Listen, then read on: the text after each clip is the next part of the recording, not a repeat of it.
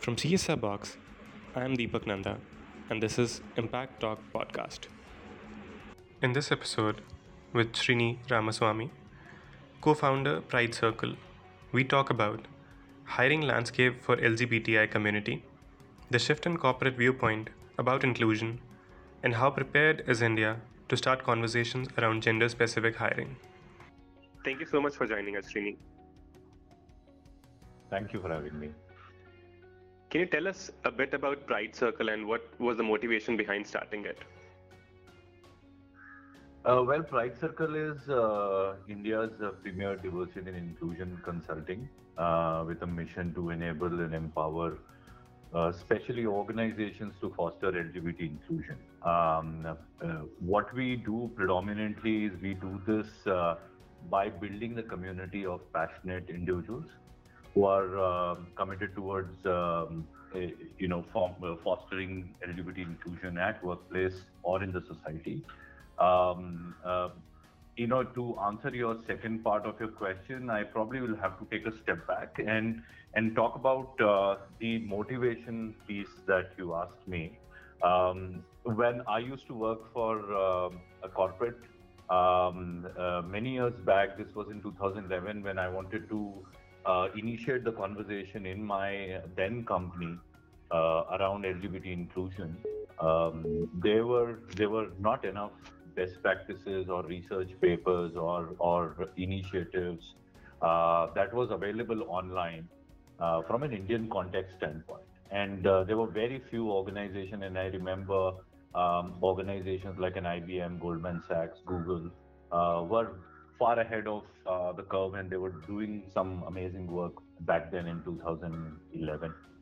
I think my struggles of finding the right piece of information, finding out which other companies doing work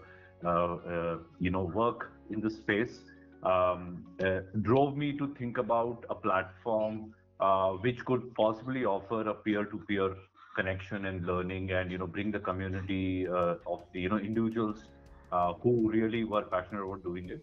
And that's how sort of the journey began, and I ended up meeting my current co-founder Ram Krishna Sinha during one of the conferences, and we sort of soon realized that both of us, our ideas converged and our vision converged into one. And that's how Pride Circle was established in 2017 with an intention of bringing the companies together on this platform. And sort of, create that ecosystem wherein we leverage each other's intelligence. Now, you talked about creating an ecosystem with the companies, collaborations, and, getting a lot of other organizations interested into the whole cause. And till now, you've kind of created a community of 150 plus organizations that you're working with right now. So how has that been, and how have you been able to, make them understand the concept, and how are they taking it? I think for me, having to be on the other side, like I said, I was heading the diversity and inclusion for my last company, and before that.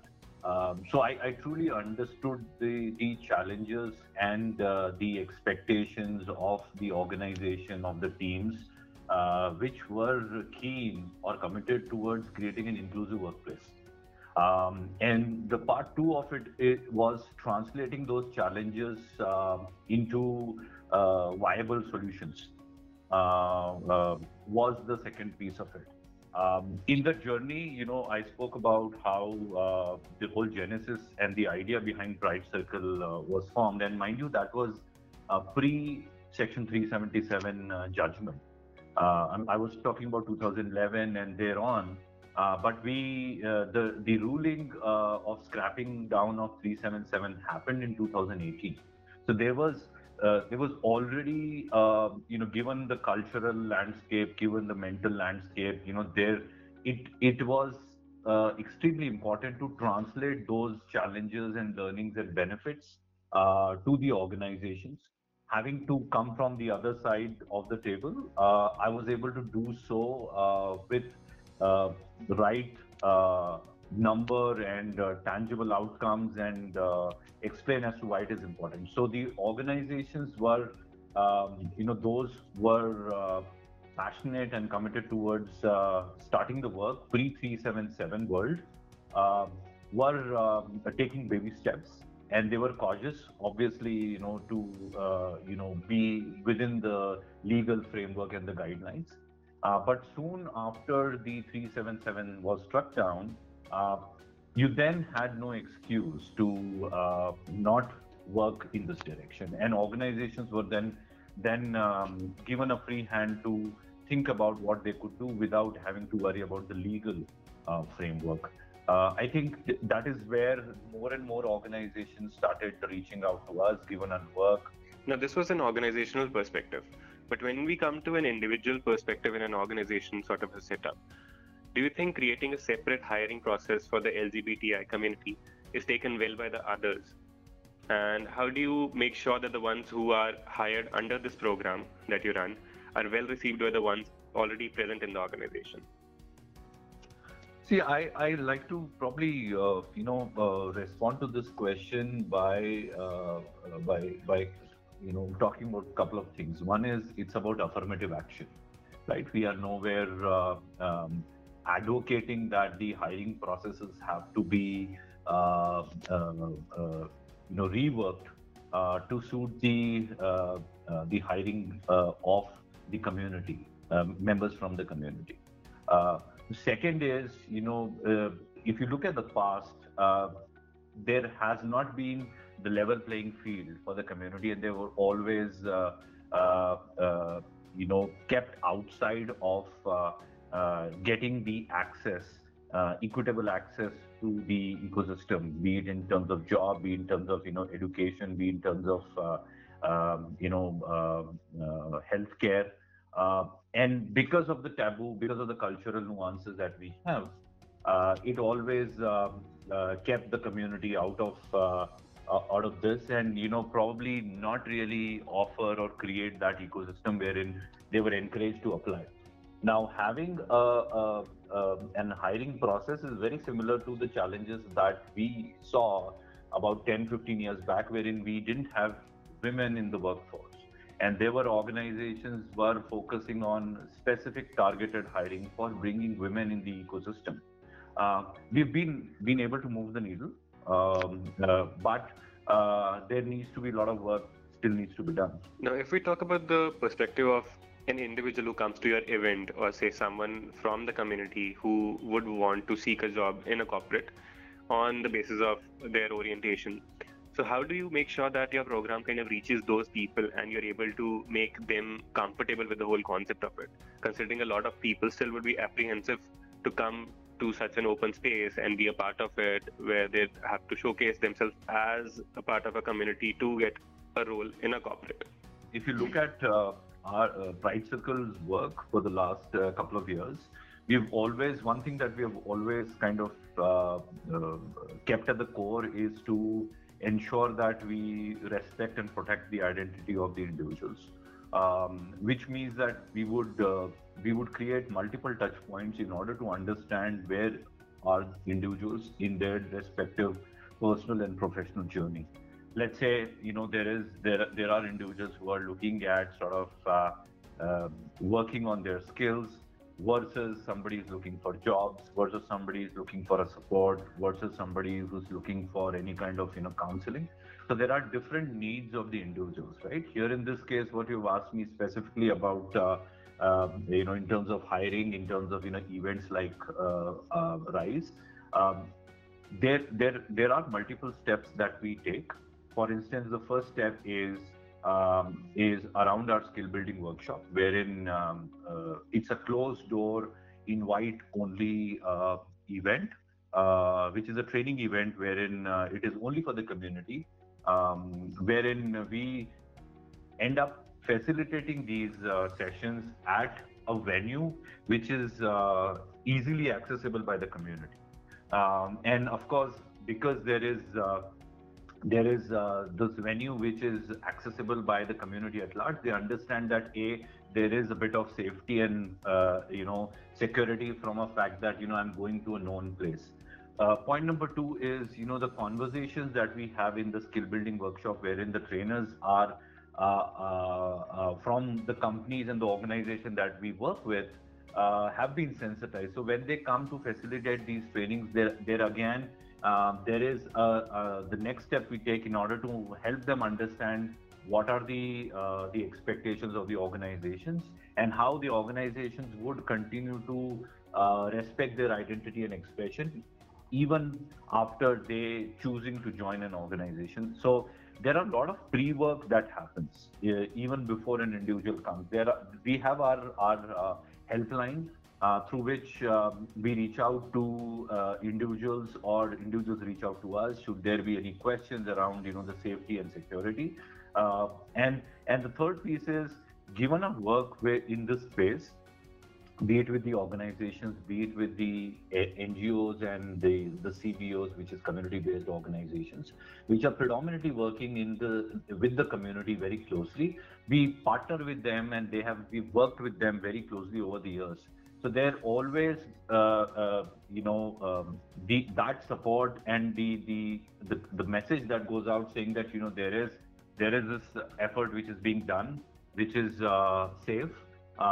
Individuals can come and talk to us with confidence, maybe for a counseling, maybe for a career development, maybe for a skilling, or even for finding jobs. We do that. So when individuals go through these pre-works and the touch point, they are truly understand that we want to ensure that we protect the identity. The last piece around this is, when an individual comes to the event like a job fair that we did, the job fair is a closed or an enclosed space, which does not give access to media or a press. It only gives access to the companies that are hiring and individuals who are there to get hired. Now, having worked in varied geographies and regions across the country and internationally, how prepared are the Indian counterparts of companies, would you say, and the homegrown companies to the idea of inclusivity? And which regions in specific would you say are more comfortable or uncomfortable and needs to be sensitized more about the whole inclusivity and empowerment? I think to your question, I would say the fact that internationally, and when you look at countries like the US and UK and other parts of the world, they've quite evolved in the conversation and inclusion of the LGBT community, whether in the society and workplace. Of course, we have a bit of catching up to do, and of course, our country comes from a different set of background, and having to have diverse cultures and expectations. We have that much more difficult job at our hands. But if I see a considerable change or an effort that over the years have happened, is predominantly in the organizations which are headquartered outside of India, predominantly in the US and Europe, which is where the conversations have been initiated and driven down. If you look at a lot of IT companies today, software companies, research and development companies, which are headquartered outside of India, have had an early start because there was always the discussion around LGBT inclusion. So that became that much easy. And what it did was, it sort of created and positioned them as an early starter. That positioned them as an torchbearer and thought leader in the industry. And a lot of other organizations started aligning and looking up to them in terms of some of the work that they were doing globally and in India. So today, if you look at the composition of IT and versus the cultural aspect of the country, you would definitely see a Mumbai, Bangalore, Chennai much ahead in terms of the conversation whether in the society or whether in at workplaces, there is definitely a greater sense of understanding, because the conversations have been there and going on for a long period of time. That's also aligns with the fact that how many internal and external events that are going on, right? So if you look at the Pride marches, to that of queer film festivals, to that of conferences, you would see more of that happening in these states, cities, which sort of creates that conversation even more. And I think that's where the idea of inclusivity began, and that conversation now has moved to other cities and states, and there you see the conversations have begun in North India. So that brings us to the end of the conversation. Thank you so much for joining us, Srini. It's been a pleasure having you. Thank you so much for having me. Thank you. It was a pleasure.